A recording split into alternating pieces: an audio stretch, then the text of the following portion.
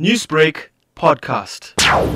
Seems like you're going to be making some sort of impression here in Gauteng. What are your feelings with the results predicted thus far? Well, I think we're pleased with the outcome. Obviously, I think I'm a greedy person. I would have loved to have performed better, but I think one thing that I was committed to when I entered politics was to unseat the ANC.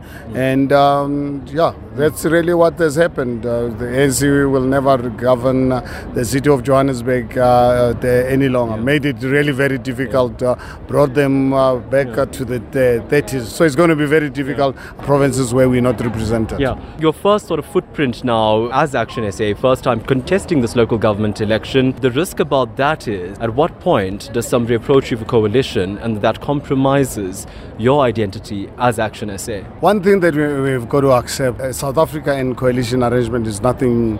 It's not unique to South Africa. Most governments, democracies, more democracies in the world run in coalition arrangement than those without. So I think South Africa, we must not really expect ourselves to really be that unique. We've got to learn to work within a coalition confines and respect all the parties that you work with. You might have ideological differences, more especially at local government level. One of the senses coming through about ActionSA as you contest your first election is that you have a very strong urban ethos and wanting to consolidate the city of gold, as it were. What about rural communities? Where is your focus in that regard with the amount of seats that you've now secured? In fact, I think, for me, I see even bigger opportunities in rural areas. I was born and raised in Amanskral, rural area, Babelech industrial area. The industrial area, huge, built by the Botswana government and apartheid government, used to employ millions of people of Amanskral and surrounding areas. Those factories, ANC and COSATU closed them down.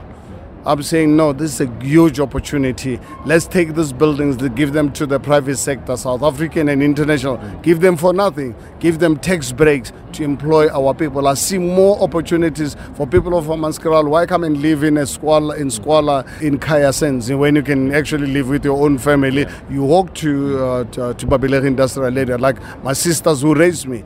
Newsbreak, Lotus FM, powered by SABC News.